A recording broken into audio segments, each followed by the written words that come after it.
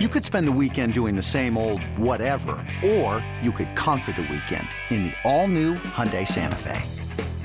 Visit HyundaiUSA.com for more details. Hyundai, there's joy in every journey. Nerds. Today's episode is sponsored by NerdWallet's Smart Money Podcast. Ready to expand your financial game? NerdWallet can coach you on smart strategies like choosing investments, finding your next credit card, and setting a budget that works for you. Score major points towards your summer vacation by learning expert tips for choosing a high-yield savings account and how to build wealth by investing in index funds. Slide into summer with smarter decisions in 2024. Follow NerdWallet's Smart Money Podcast on your favorite podcast app. Future you will thank you. For all things KC, for everything Chiefs. It's always game day in Kansas City. Now, here's your host, Kayla Knierim and Cody Tapp. Hey there, everybody. Welcome to It's Always Game Day in Kansas City. I am your host, Kayla Knierim. Joining me, as always, is my co-host, Cody Tapp, and our producer, Nick Schwert. By the way, make sure you like, subscribe, rate, and review wherever you get your podcasts.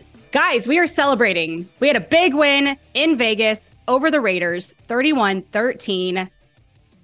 That had to feel good, closing out the regular season, yes?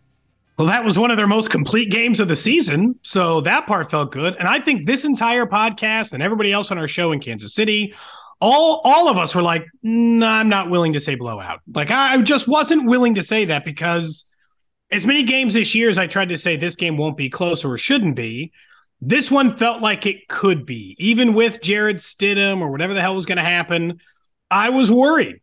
And instead, Kansas City thumped them.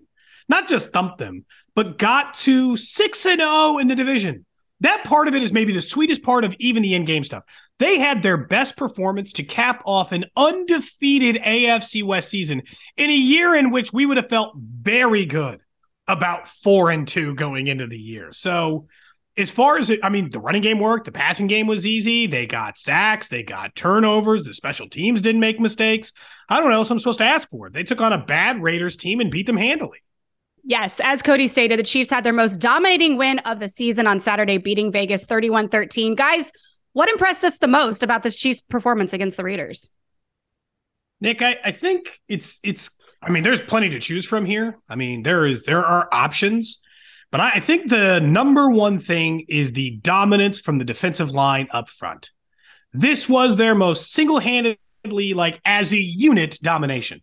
The fact that Chris Jones and George Karlaftis are just straight up good for a sack every game really does mean something over these last final weeks. And so when I watched them, the reason why, even though the Raiders moved the ball at times in this game, the reason why they couldn't do it all the time is because they were getting constant pressure. That's what forced those turnovers that I was talking about before.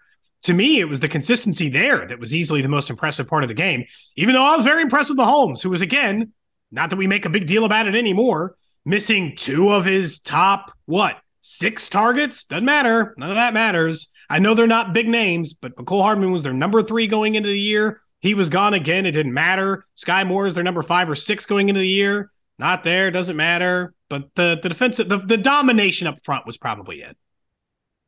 Yeah, they imposed their will, and that was sort of a microcosm of the season, which is that the defensive line has been quietly one of the strengths of this team. But I do think it was the offense based off how they got it. You look at the final score, they score 31 points. They finish the game with 350 yards of offense. They average 6.2 yards per play. I want to talk about that because the Chiefs finished the regular season leading the NFL in yards per play.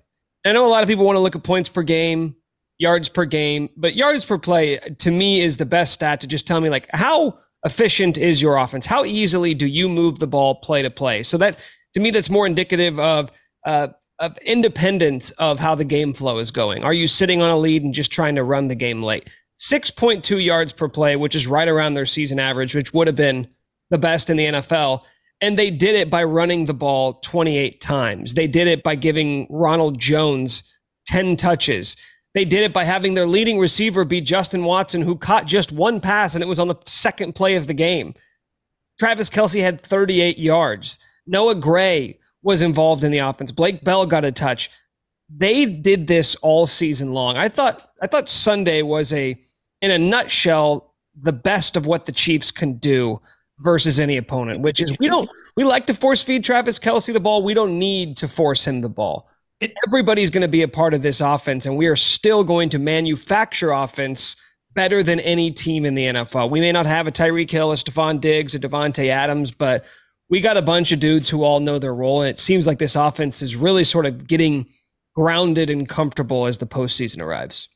What made you think they were comfortable, Nick? Was it when they did a merry-go-round before scoring a touchdown and then having that called back on a penalty and just scoring it anyway? Because like that part of it is just like, not only that, it was like sorry to be crass, but this is like the let your nuts hang part, right? Like, we're just going to do whatever we want. And there is absolutely nothing you can do about it.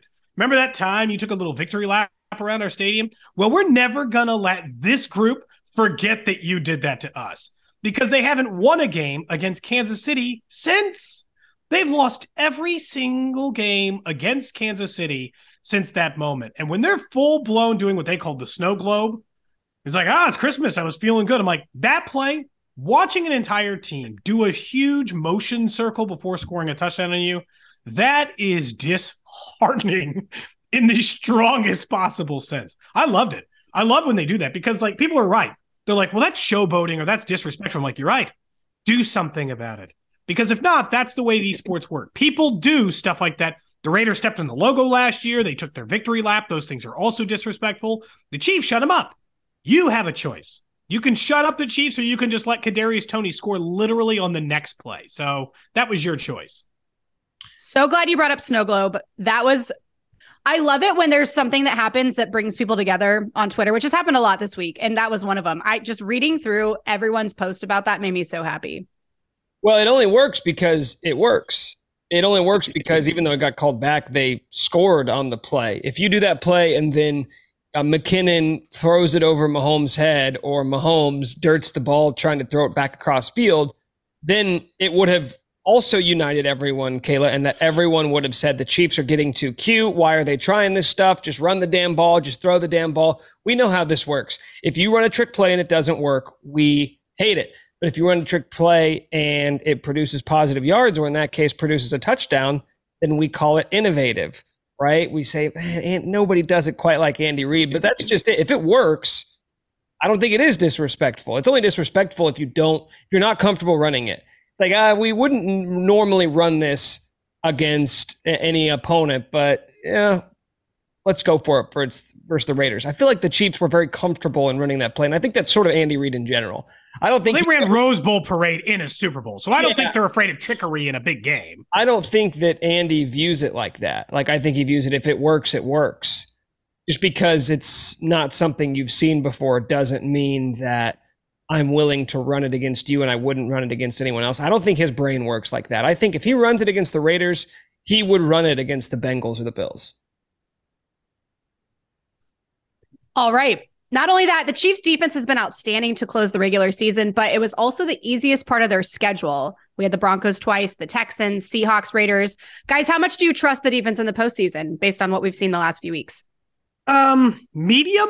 I mean, I'd like to be more firm and say, yes, they're good. The pass rush works. This is here. But I mean, I'm not going to just ignore the fact that part of what and how they got here is playing what ended up being a fairly easy part of their schedule from a quarterback perspective. Now, we can put Geno Smith on that list. Geno Smith is going to set the single-season franchise record for passing yards. He's going to finish the season completing 70% of their passes. I mean, I think all of those things is going to be like, oh, fine, we could toss him in, or we could toss in Stidham, who threw for 360 against the league's best defense the week before. But it's still a weaker opponent. The thing I would say is the thing that Nick has said before, too, which I think is more than fair, which is you can't help the quarterbacks you play. When you play them, did you dominate them? And the answer to the most part has been yes. So I still think most of the top-end quarterbacks, Joe Burrow, Josh Allen, who might be available in the postseason, will put up some numbers on this defense, but I trust them a lot more than I did 8 weeks ago, which is all that matters going into the postseason. Yeah, I mean, this is more common in basketball than it is football, because basketball, you'll get blowouts where teams are separated by 30, 40 points in a way that you don't really in football, but it's like the old Gonzaga argument, right? Gonzaga's playing in the West Coast Conference every year. They win 34 games, and everyone says, yeah, but who have they played? Well, a bunch of nobodies, right? They played Pepperdine and Pacific, but they beat them by 50 every time they played them. So there is value to be gleaned off of margin of victory. If they're so bad, then go prove it, right? Go prove to me that they're so bad. And with the exception of the Texans game, you let the Broncos back in it. Division games, I know we kind of say that as a cliche, but division games can be weird until they're not, like on Saturday. But I trust them to an extent. It's good to know that if they go up against a bad quarterback that they can dominate them. So that's cool and all, but now the playoffs are here.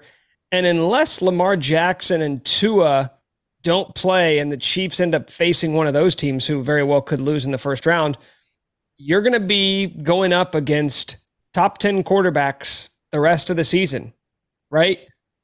I mean, look at the quarterbacks in the AFC. We've talked about it. Josh Allen and Joe Burrow go without saying. With the way that Trevor Lawrence has been playing lately, he's somebody, even despite the fact he didn't play great against Tennessee, that you feel like could be coming on here at the right time in his career. Same with Justin Herbert, right? He didn't even play great football to end the regular season. But if that defense is coming alive, that's someone I really wouldn't want to face in the postseason with that team kind of gelling at the right time. So it's great that they're doing it against these bad teams, but you're not playing any more bad teams. And I'll be very interested to see what it looks like going up against some of the elite offenses. No, but the thing that does give me a little bit of confidence is at all three levels, they do have players, like good players, right? So on the defensive line, I wasn't joking earlier. Chris Jones and George Karlaftis have both of them have a sack in 6 of the last 7 games. Like in the same game, they have a sack. Because Chris Jones, all of his 15.5 sacks, like 13 of them were in the back half of the season. They were all late. George Karlaftis, the same thing of the 6 sacks he has, all late. So it's like those two guys. Okay, so now the defensive line is good. Next at the linebacker spot, you have Nick Bolton, who just set a franchise record for tackles in a single season. I get he got an extra game, whatever. He had a ton of tackles. He can make things work. And then in the secondary, L'Jarius Sneed makes plays. And the way that they're using him makes him even a little bit more dangerous to do those things. And so I believe in them. It's just a matter of like how far you go beyond there. But I believe in them more now than I have at any point of the season. Yeah, I guess that's probably the perfect way to put it, is I'm never going to view this team as one of the elite defenses in the NFL, even if like you put together a stretch of 6 games, until you do it against a great quarterback, I'm not going to really buy it. But the flip side is, how often do great quarterbacks get stymied? How often does a defense shut down Josh Allen or Joe Burrow or Patrick Mahomes, right? We see it all the time, where you may hold them below what they typically do. Like holding the Chiefs to 21 points, you'd have to feel really good about knowing that they're liable to put up 28 to 34 every time out. So I guess that's really it. Like we need to manage our expectations before you see them go against the Bengals or the Bills or the Chargers. It's not about can you hold them to 13 points like you did the Raiders. It's can you hold them to 21? Because if you do, that'll probably be enough for that Chiefs offense. Honestly, 27, I don't care. Against the Bills and the Bengals, if you're not planning on scoring 30, then you're not likely to win that game anyway. And the great news ever, and I know we're going to talk about the playoff format here in a minute, but the greatest news ever is at least you're not going to have to play both of those guys. So that's going to matter. You're right. You might still see Herbert or Lawrence in that first round. That is a likely scenario, although I have no idea what to expect in that 6-3 matchup if Lamar Jackson actually ever gets on an NFL field again. But the defense can do some stuff. They're not perfect. I don't think any of us are going to try to come on the show and be like, they're a perfectly executing offense. But at least they're doing they've gotten sacks all year. That's consistent. But over the last month, they're also getting turnovers, which I'll take, and spent the entire year talking about how this team couldn't get a single one. Before history is written, it's played. Before it's frozen in time, it's fought one shift at a time. Before it's etched in silver, it's carved in ice. What happens next will last forever. The Stanley Cup Final on ABC and ESPN Plus begins Saturday. With threats to our nation waiting around every corner, adaptability is more important than ever. When conditions change without notice, quick strategic thinking is crucial. And with obstacles consistently impending, determination is essential in overcoming them. It's this willingness, decisiveness, and resilience that sets Marines apart. With our fighting spirit, we don't just fight battles, we win them. Marines are the constant our nation counts on to fight the unknown. And through adaptable problem solving, we do just that. Learn more at marines.com. All right, we're going to move on, guys. The Chiefs officially get the 1 seed. Bills are the 2nd seed. Bengals are 3rd. Jacksonville 4, Chargers 5, Ravens 6, Dolphins 7. What stands out to us about the AFC playoff field? For starters, a lot of this is dependent on the quarterback. But if Lamar Jackson and I guess at this point it's probably Skylar Thompson, but Teddy Bridgewater, if Lamar Jackson plays, that's one of the deepest playoff fields I've ever seen. The 6th seed is going to be a former MVP. The 5 seed is going to be one of the guys who we think is the 5 most talented quarterbacks in the NFL right now. The 4th seed, the 4th seed is going to be Trevor Lawrence, the number 1 overall pick from 2 years ago. The 3 is the guy who beat you to go to the Super Bowl and was a number 1 overall pick in Burrow. Then it's just Josh Allen and Patrick Mahomes left. That's nuts. That's a nutty field. But the thing that stands out to me is, considering how deep the AFC playoffs are, it can't line up better for the Chiefs than it did now. Because if Lamar Jackson shows up and does something big, banger. Great. He knocks out Joe Burrow. Perfect scenario. And you get to take on Ravens, a team that you're definitely better than. Cool. Sounds good to me. And I would much rather, as much as Lawrence and Herbert can scare me, I would so much rather face one of those two quarterbacks versus Burrow or Allen. So to me, the way it's lining up, you can't ask for much better out of the AFC considering the field. Yeah, it's so weird that the AFC West flopped so hard this year, but yet the AFC is about as strong as you possibly could have imagined. Like, we thought there were real contenders in this division. We thought the Raiders, with the addition of Devontae Adams, the Broncos, with the addition of Russell Wilson, were going to be players in the AFC. Now, they're sitting at home, and yet I can't imagine the AFC field being much stronger unless Tua and Lamar were healthier, because we didn't foresee the fact that the Jaguars would take this jump. Even though the Dolphins had a splashy offseason, I don't think anybody thought that they would have the year that they did, notwithstanding pretty abysmal close to the year and the injuries to Tua. But yet I look at this field, and these are all teams. Like, there's not one team in that bunch that I look at and say they have no shot of advancing through the playoffs. They have no shot at upsetting one of these teams. It is as tough of a field as I could possibly imagine. And even though the Chiefs are sitting there as the 1 seed, even before the home field advantage stuff and the amendment to playoff seeding, even before that, I would have said this is going to be a tough of a year to be a 1 seed as any other year, because I'm not sure how big the advantages really are with the amount of talent that you have in that conference. And now you take into the account that even if you do get to the conference championship, you're in all likelihood not playing it at Arrowhead. Like, the bye week's great, but aside from that, I don't see many advantages that come with being the 1 seed just because of how strong this field is. This will probably end up, I swear to you, this will end up being a topic, like a longer topic, the week of the divisional round. But right now, knowing that it's a neutral site, 5 weeks ago, and I don't think our opinions have changed, we said we'd all rather face the Bills than the Bengals. What if it's the Bengals at home or the Bills on a neutral site? Ooh. Then who do you choose? I'll take Bengals at home. That's so much harder, right? The decision is way more 50-50 than just, would I rather take on Bills or Bengals at Arrowhead? Because my answer still would have been the Bills to the Arrowhead question. I'm okay. I'm fully on the end of the extreme now. I reserve the right to change this in future years, but I won't change it this postseason run. New take. Playing at home means absolutely nothing in the NFL. There. Nothing. It doesn't mean anything. It's cool for the fans. For the players, I don't think it means anything. I do not think playing at Arrowhead gives the Chiefs a competitive advantage. It's just cool for fans. Really? It makes it harder for the visiting team. I would ask you to show me the evidence that suggests the Chiefs play better at home. They don't play better at home, but I think it's harder for the away team to play. Do you think the Bills and the Bengals would agree with that? I mean, no, because of what we've seen in recent history. Yeah, you make a good point. So I guess your answer is Bills on a neutral site then, Nick. Well, no, because I still think the Bills are better than the Bengals. So I'm still taking the Bengals, but I just wanted to make my point about home field advantage being. And surely it's not going to go 4-0. with Burrow. Like, that's just not going to happen. I'll say this. Right? I don't worry about no. I don't know. I don't want to say for sure. The one thing I do like is at least there's one layup. And unfortunately, it's for the Bills. Because the 7 seed, they ain't winning that game. I don't know if you watched any part of that Miami game. They don't have an offense unless Tua is in it. It's very bad. Yeah. Did any of you guys see the video that the NFL put out with Gronk as Bob Ross? No. I literally just saw this today it's a TikTok. My friend shared it on their story.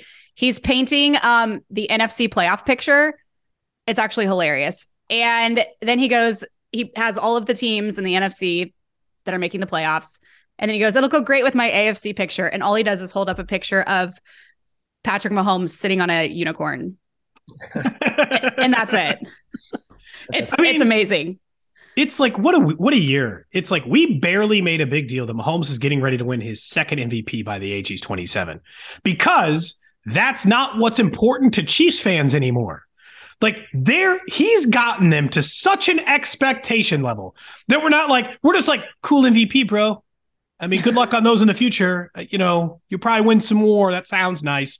All we care about is Super Bowls, right? Am I the only one who feels like that's how the MVP is being treated? Like, neat, but we got other stuff. About it a lot. I think we talked about it a lot. And I think Chiefs fans, especially, I think the reason why we're not talking about it now is because it's been over for 2 weeks. Yeah. A month ago, we were talking about it a lot when Jalen Hurts was still the betting favorite. We talked about it a lot this year until we didn't need to anymore. When do we have the conversation of how rarely MVP winning quarterbacks win the Super Bowl? Because it's super rare, just so you know. Didn't he win it the same year we won the Super Bowl? Oh. Nope. The year he won MVP, he lost to the Patriots in the AFC title game. The year Lamar Jackson was the MVP, he lost in the divisional round. It's just like, you're going to have to go a little ways back before you find a MVP in the regular season and a Super Bowl winner. Was it Brady? How many times has that happened? I shouldn't ask questions we don't know. I don't have the answer for you. I can tell you that it's an incredibly low percentage. This conversation's come up before the last time Mahomes won the MVP.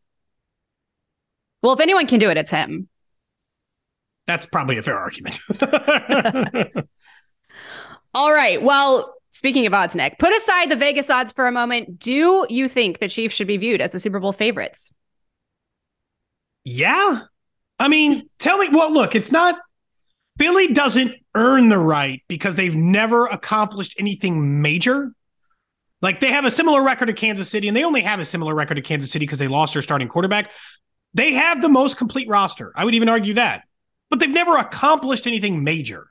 So until I watch a team, until I watch Jalen Hurts have to play in the playoffs, go up against it, go down and score, whatever, your defense gets lit up for a game, then no, they don't deserve to be the favorite. And if this is as simple as, honestly, who plays less games?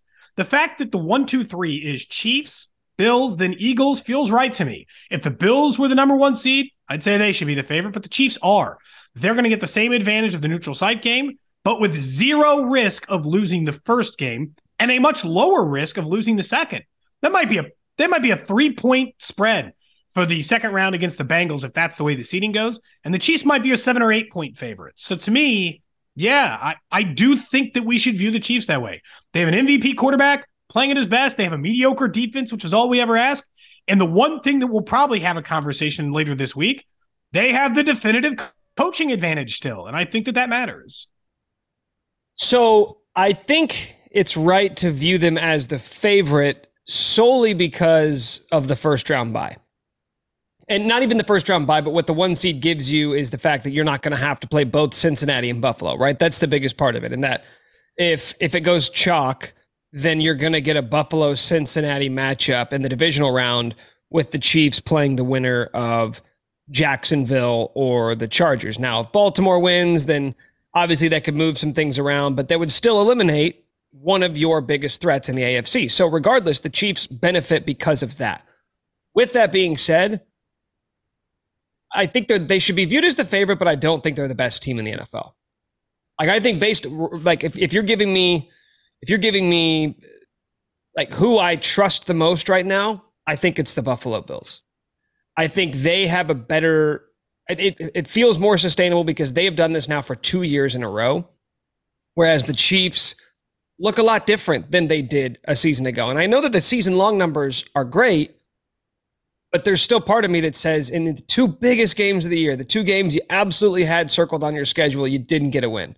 Now you lost them by a field goal. So you take that into account, and you know that single game head-to-heads can be unreliable if you're trying to extrapolate it out for larger sample sizes. But there is just something about the firepower, the explosiveness that those two teams have that the Chiefs really don't this year that scares me a little bit. So I still think the Chiefs have better odds of making it to the Super Bowl, but that's only because of the circumstances. I think if you're comparing those three teams and just giving me the roster, giving me the resumes, I'm taking the Bills over them, and with the Bengals, it's damn close too.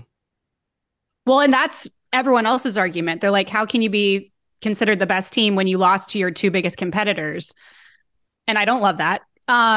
It's tough to come up with an answer for that. You know? I know. Yeah, because I do think we are, in my biased opinion, I do feel like we are the best team, but we haven't beaten the other best team. So you can't really argue much. I know strength of schedule at the end of this thing is going to shake itself out to be much easier than Kansas City's original preseason prediction, which was they had the toughest schedule in the NFL going into the year. And playing the Raiders, playing Denver 4 times is going to drag that number all the way down.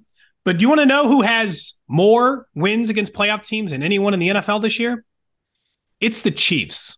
So I don't care that they lost a couple of games to their two biggest competitors. They have double the amount of wins against playoff teams than the Bills. So it's like the Bills lost to playoff teams too. The Chiefs beat the Jags. They're a playoff team. Okay, but dude, come on. We're not comparing the Jags to, we're talking about winning. No. I know. Winning the Super Bowl. But I just think when you look at a schedule that ended up being 14-3, and you look at all the playoff teams that they played, San Francisco, Jacksonville, Buffalo, Cincinnati, go through their whole schedule. The fact that they had a 750 winning percentage is enough to make me not be like, oh, no, that's why they're the favorite. I'm not saying they're way better than those teams, but this is why they deserve to be the favorite. They took on a heavy playoff schedule field, and they won a bunch of those games. Yeah, they lost a couple, but so did Cincinnati, so did Buffalo against other playoff teams. They got the Chiefs in that one, no doubt. That matters, but they lost to other playoff teams just like Kansas City did. And I think what that speaks to the first round bye, because you would have to say, okay, well, if the Bills play the Chiefs, I would be scared about that game. If the Bengals play the Chiefs, I would be scared about that game.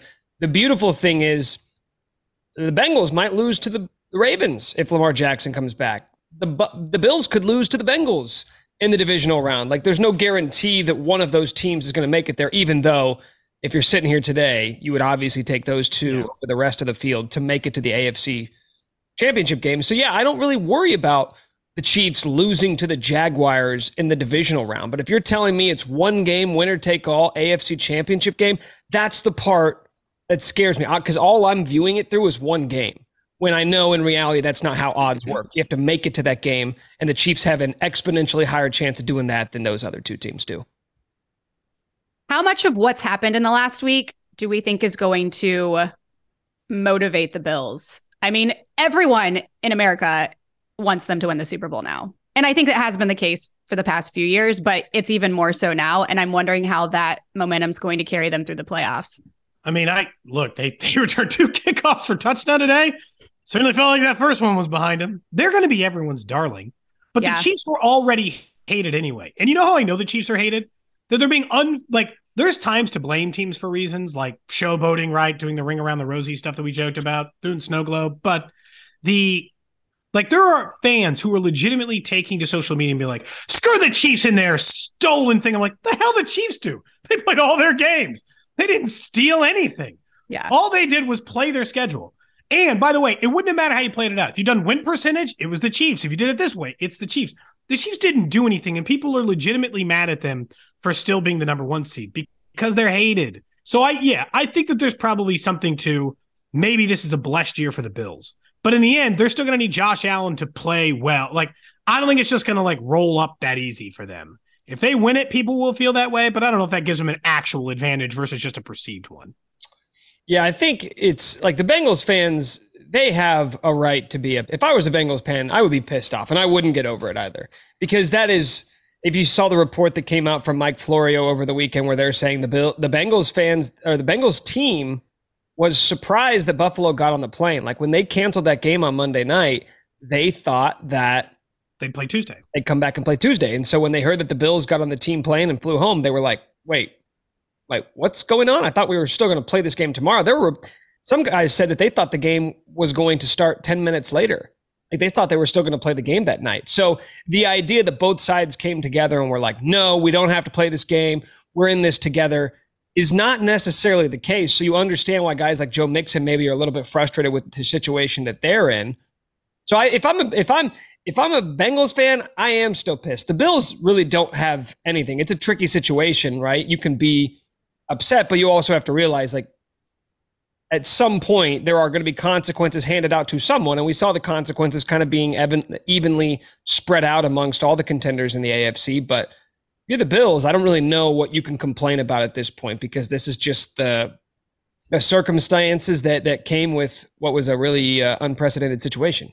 I am going to have to know why you said circumstances like Brian Kelly talking about his family. But other than that, there was a little twang there. My family. I was in between saying circumstances and incidents. So it's like it was the combination of the AI sound. That's what it sounded like. Brian Kelly's Bayou accent threw me off. I was kind of hoping nobody would say anything about that. I was like, wait, what? Sometimes out of nowhere, I'll get this weird country twang. It's wild. Well, at least you grew up in like Springfield. So there's some people with a Southern accent that way. I grew up in Topeka, Kansas. There's not as many Southern accents in Topeka. Not exactly a bustling metropolitan area, Cody. I would expect you to own at least one pair of cowboy boots, though, Nick. I did when I was a kid. Okay. Yeah. Bring it back. Not too late. When you need mealtime inspiration, it's worth shopping Kroger, where you'll find over 30,000 mouth-watering choices that excite your inner foodie. And no matter what tasty choice you make, you'll enjoy our everyday low prices, plus extra ways to save, like digital coupons worth over $600 each week. You can also save up to $1 off per gallon at the pump with fuel points. More savings and more inspiring flavors make shopping Kroger worth it every time. Kroger, fresh for everyone. Fuel restrictions apply. This episode is brought to you by Shopify. Whether you're selling a little or a lot, Shopify helps you do your thing, however you cha-ching. From the launch your online shop stage, all the way to the we just hit 1 million orders stage. No matter what stage you're in, Shopify's there to help you grow. Sign up for a $1 per month trial period at shopify.com/special offer, all lowercase. That's shopify.com/special offer. I think you're allowed to have a twang in Topeka for sure. For sure. Okay, guys. Kadarius Toney had his second solid performance in a row on Saturday, scored 2 touchdowns, only 1 counted. Brett Veach said a month from now, he will be the top receiver for the Chiefs. Stats weren't crazy, but solid outing. How big of a factor do we think he will be for the Chiefs in the playoffs? Okay, I think it's gadgety. I want to go as far as to be like, he's the guy, and in 2 weeks, he's going to be their best wide receiver. But let's temper that at least a little bit. Because for him, the biggest question still, honestly, at this point for me is health. He had trouble staying healthy in New York. He's had trouble staying healthy in Kansas City. Can you stay on the field for an entire playoff run? Like, that's fast. It's physical. It plays different than in any other stretch. And until I'm willing or able to see that, I'm only willing to go so far. But, man, this is the fun part about all sports. You can tell when people are like different level of athletes. It doesn't mean they're going to be a different level of player, but Tony's a different level athlete. He's a first round caliber athlete. It's so obvious. He moves different on that play when it looks like he's going to break his own ankle to break somebody else's. You're like, yeah, okay. He moves a little bit better than others. But I think the advantage is that you will always find, and this is why he'll matter in the playoffs a little, Andy will always find a reason to just try to get him the ball to see what happens. It might be a loss of 2 and it might be a gain of 35, but they'll throw him the ball and just take the chance. I think that for sure we know with Tony. Yeah, I don't know if I necessarily view him as gadgety. Maybe in a vacuum for this season because he doesn't know much of the playbook and that's the easiest way to deploy him this year. So I know that he has a diverse skill set, which is why they want to use him behind the line of scrimmage and get him involved in the run game. But I will say this. When Louis Riddick made the comment that Kayla mentioned that when he was talking to Brett Veach last week, I think the exact comment was that he said he wouldn't be shocked if he were the best receiver on this team a month from now. What that is Brett Veach telling you, hey, don't be surprised if we don't re-sign Juju Smith-Schuster in the offseason. Because I will tell you this, I don't know that he's the best receiver or that he will be the best receiver a month from now. I will tell you this right now, he already has shown you that he is more likely to become a number one in this offense than Juju is. We are through the regular season. Juju had a very productive season. He was short of 1,000 yards, got injured, missed a game, whatever. I'm not even paying attention to the production. He had like 933 on 70-some catches. Juju is not a number one wide receiver. I don't think Juju will be a number one wide receiver, which is why the Chiefs got him for as little as they did this offseason, and it's why the Steelers were okay with letting him go, knowing who they had on the roster and knowing that they could draft another guy. Juju's really good. You can use him in a lot of different ways, but the Chiefs are basically employing him like a second tight end. He is a possession receiver going across the middle, but he can't do physically some of the things that Kadarius Toney's already shown you he can do. With the sideline catches, with the circus grabs, the ability to make guys miss, the ability to change directions, that lateral quickness. Toney is a freak athlete, and he has some legit ball skills that we've seen a couple of times where Mahomes has just sort of chucked the ball up to him, and he's making those toe taps on the sideline. That, to me, is what I look for when we're talking about the elite receivers, when we're talking about the number ones. That's who Toney is. That's independent of the rest of the offense, where I don't think Juju is necessarily like that. So do I think he's going to be a number one this year? No. I do think he'll make an impact in the postseason, but I think that is Brett Veach sort of priming you for the fact that when Juju comes back asking for $21, $22, $23 million in the offseason and the Chiefs don't give it to him, it's because they think there's a guy on the roster who could give them similar production. The one thing I'll say with Toney, especially for this season, is like I made you handicap right now, Nick. Who are the three most likely players on the Chiefs roster to get you a 70-yard touchdown, like a game-changing touchdown? Toney gets drafted first overall. I would still say Justin Watson. Yep, Justin Watson. It's such a weird answer. He's like 290 yards on the season, but somehow he's the most likely because they throw to him deep. I get it. But he's ahead of McColl in that regards based on the way he's been played the last 3 years. He's definitely ahead of Juju. Travis gets him 25, 30 yards at a time. Hell, I might take Jerick McKinnon second. I don't know, whatever. But he's on the list. He's very quickly on the list because you know what it is? MVS should be an answer to this question. This is what's so screwed up. But MVS, to this point, I think the thing I didn't realize about him that bothers me and bothers, and looking back, because I went back through and read some stuff on him in his Packers days. He doesn't play like a big wide receiver. He sure is big, Nick, but he doesn't play that way. Kayla, like there was 2 times he had a chance to just like, go take the ball. You're bigger than everyone. You're 6'4". Like, go be big. No, he doesn't do that. Kadarius Toney, he plays big, doesn't he? A little bit of that Tyreek where he's just a better athlete. He's just MVS is like a track star, right? He's got straight line speed. He's explosive in that he accelerates quickly. He's not explosive in that he's going to high point the ball. He's not explosive in that he's got great ball skills and he can just sort of jump up and win those 50-50 balls. Like Kadarius has that. It just looks, he's the most athletic wide receiver. So I guess I wouldn't be shocked if at some point he's their number one wide receiver, but I'm still surprised the Giants would not even try to make it work. They didn't even play him.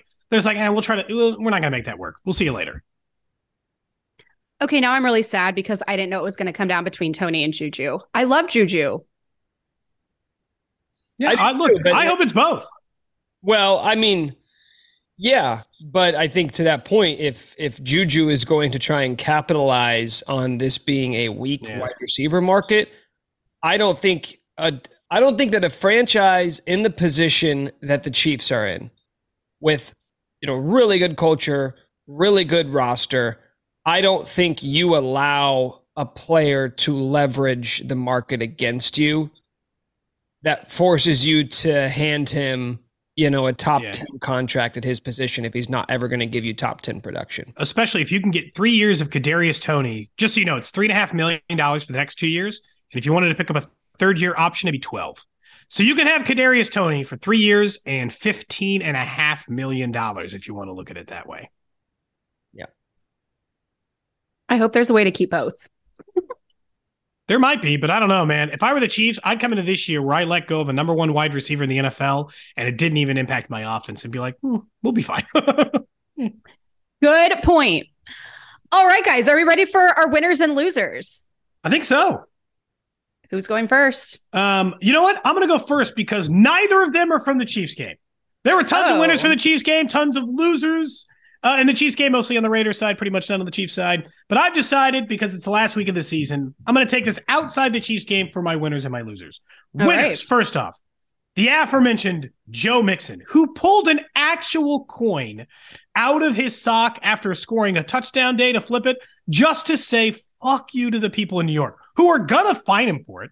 The same people who they thought screwed them over are going to hand him a $15,000 fine for pulling an actual coin out of his pocket. But it was a cool moment, and it was kind of fun. So I think that when we talk about that part, I really like that part for the winner. So I'm going to go Joe Mixon. I know, and it still kind of feels like at times that maybe their game against Buffalo should be neutral site, but I understand that they've played an equal number of games and the Bills have more wins. Just sucks for Cincinnati because they were playing well and never had a chance to show it, but that was a good show up to the NFL by Joe Mixon. I'm going to give my winner to John Brown for a similar reason. I didn't know that John Brown was still playing football for the Buffalo Bills. I don't know if you guys were aware of this, but he caught maybe the best catch of the day on Sunday. Yeah.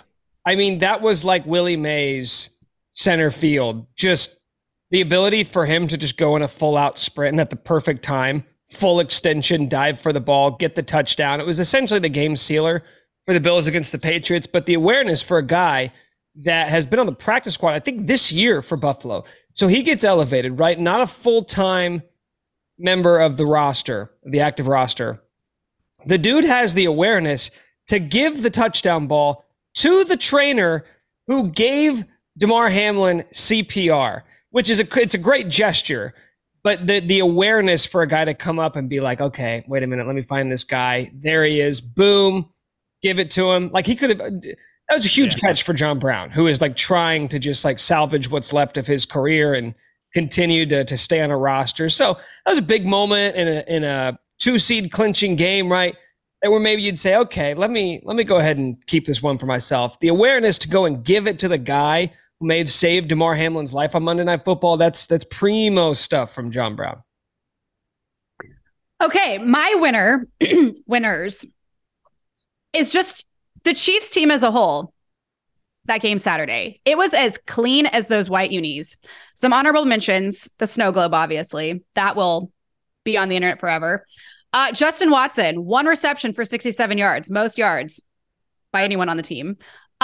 Chris Jones, 2.5 sacks, and Mr. Redemption, you guys, my guy, Harrison Butker, 1 of 1 on field goals, 4 for 4 on extra points. So proud of him.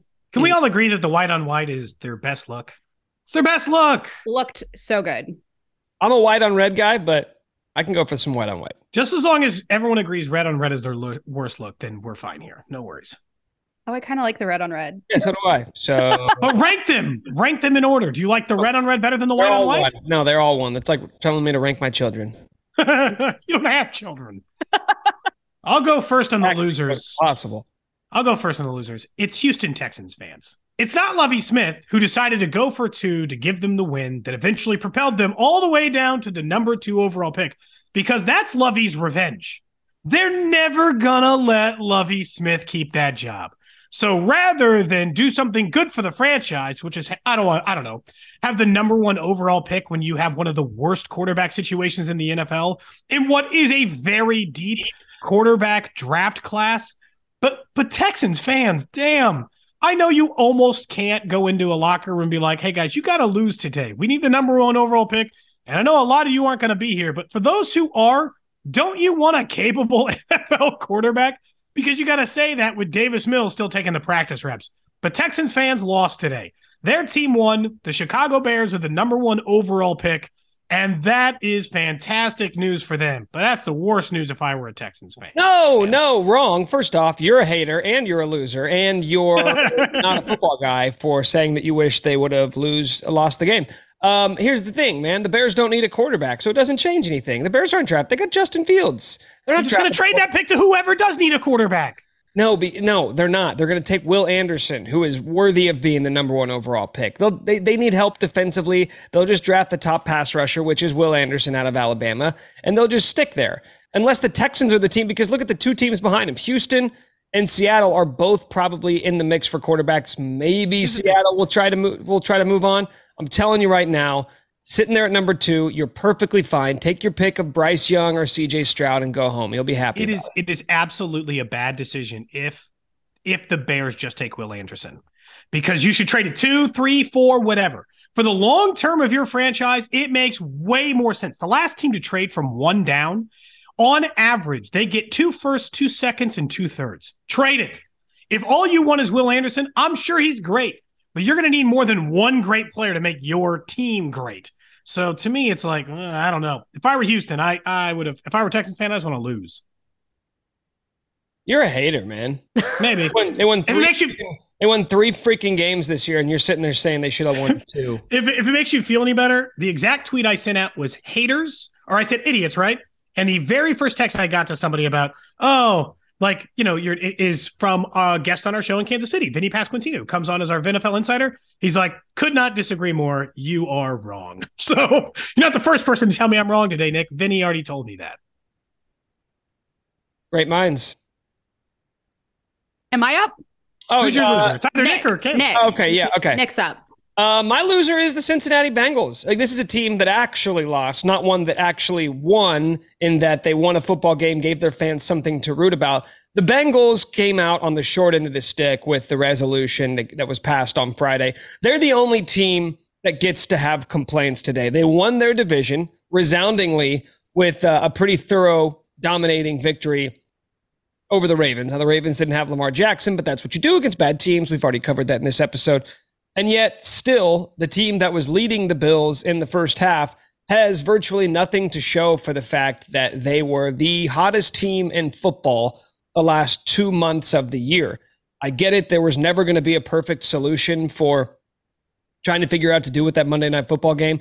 But if I'm the Bengals, I'm sitting here feeling like I got shortchanged. I'm feeling like we got the short end of the stick and everybody else benefited in a way that we didn't. So you want to talk about a fan base that has every right to be salty on Monday morning? It is the Cincinnati Bengals. Speaking of salty fan bases, my loser, going to take it back to the Chiefs game, is the Raiders. This was a home game for the Chiefs. There were more Chiefs fans there than Raiders fans. You see the image of that Raiders fan holding up a sign, "We deserve better." I don't know how much better it's going to get next year. The Raiders are my losers. They won in the game. They lost in the game. They're losing in life. How about that quote? In fairness, she's right. How about the quote from the owner before, like, "Hey, I don't like it so much that a bunch of opposing fans show up." I'm like, you moved your team away from all your fans. What? And you put it in the most popular travel destination in the country. What did you think was going to happen? You just thought a bunch of people, you thought moving away from all your fans and then putting it in a city where everyone's like, I'd like to go to there, was not going to bring in opposing fan bases? God, the Raiders are losers. They're the worst. All right. And on that note, any final thoughts, guys? No, I'm really looking forward to the postseason. Obviously, we'll have some episodes next week where we're kind of guessing who they might face, but I don't think going into the year, I thought the Chiefs were going to finish 14-3 and have a bye, even if that game might end up being a neutral site in the AFC title game. From a regular season perspective, they outperformed expectation. I know that's hard to imagine considering how high the expectations were, but they outperformed it. Well said, Cody. All right. That's going to do it for us on It's Always Game Day in Kansas City. He is Cody Tapp. That is Nick Schwartz. I'm Kayla Canarum. Don't forget to subscribe, rate, and review wherever you get your podcasts. And we will be back with you all on Wednesday.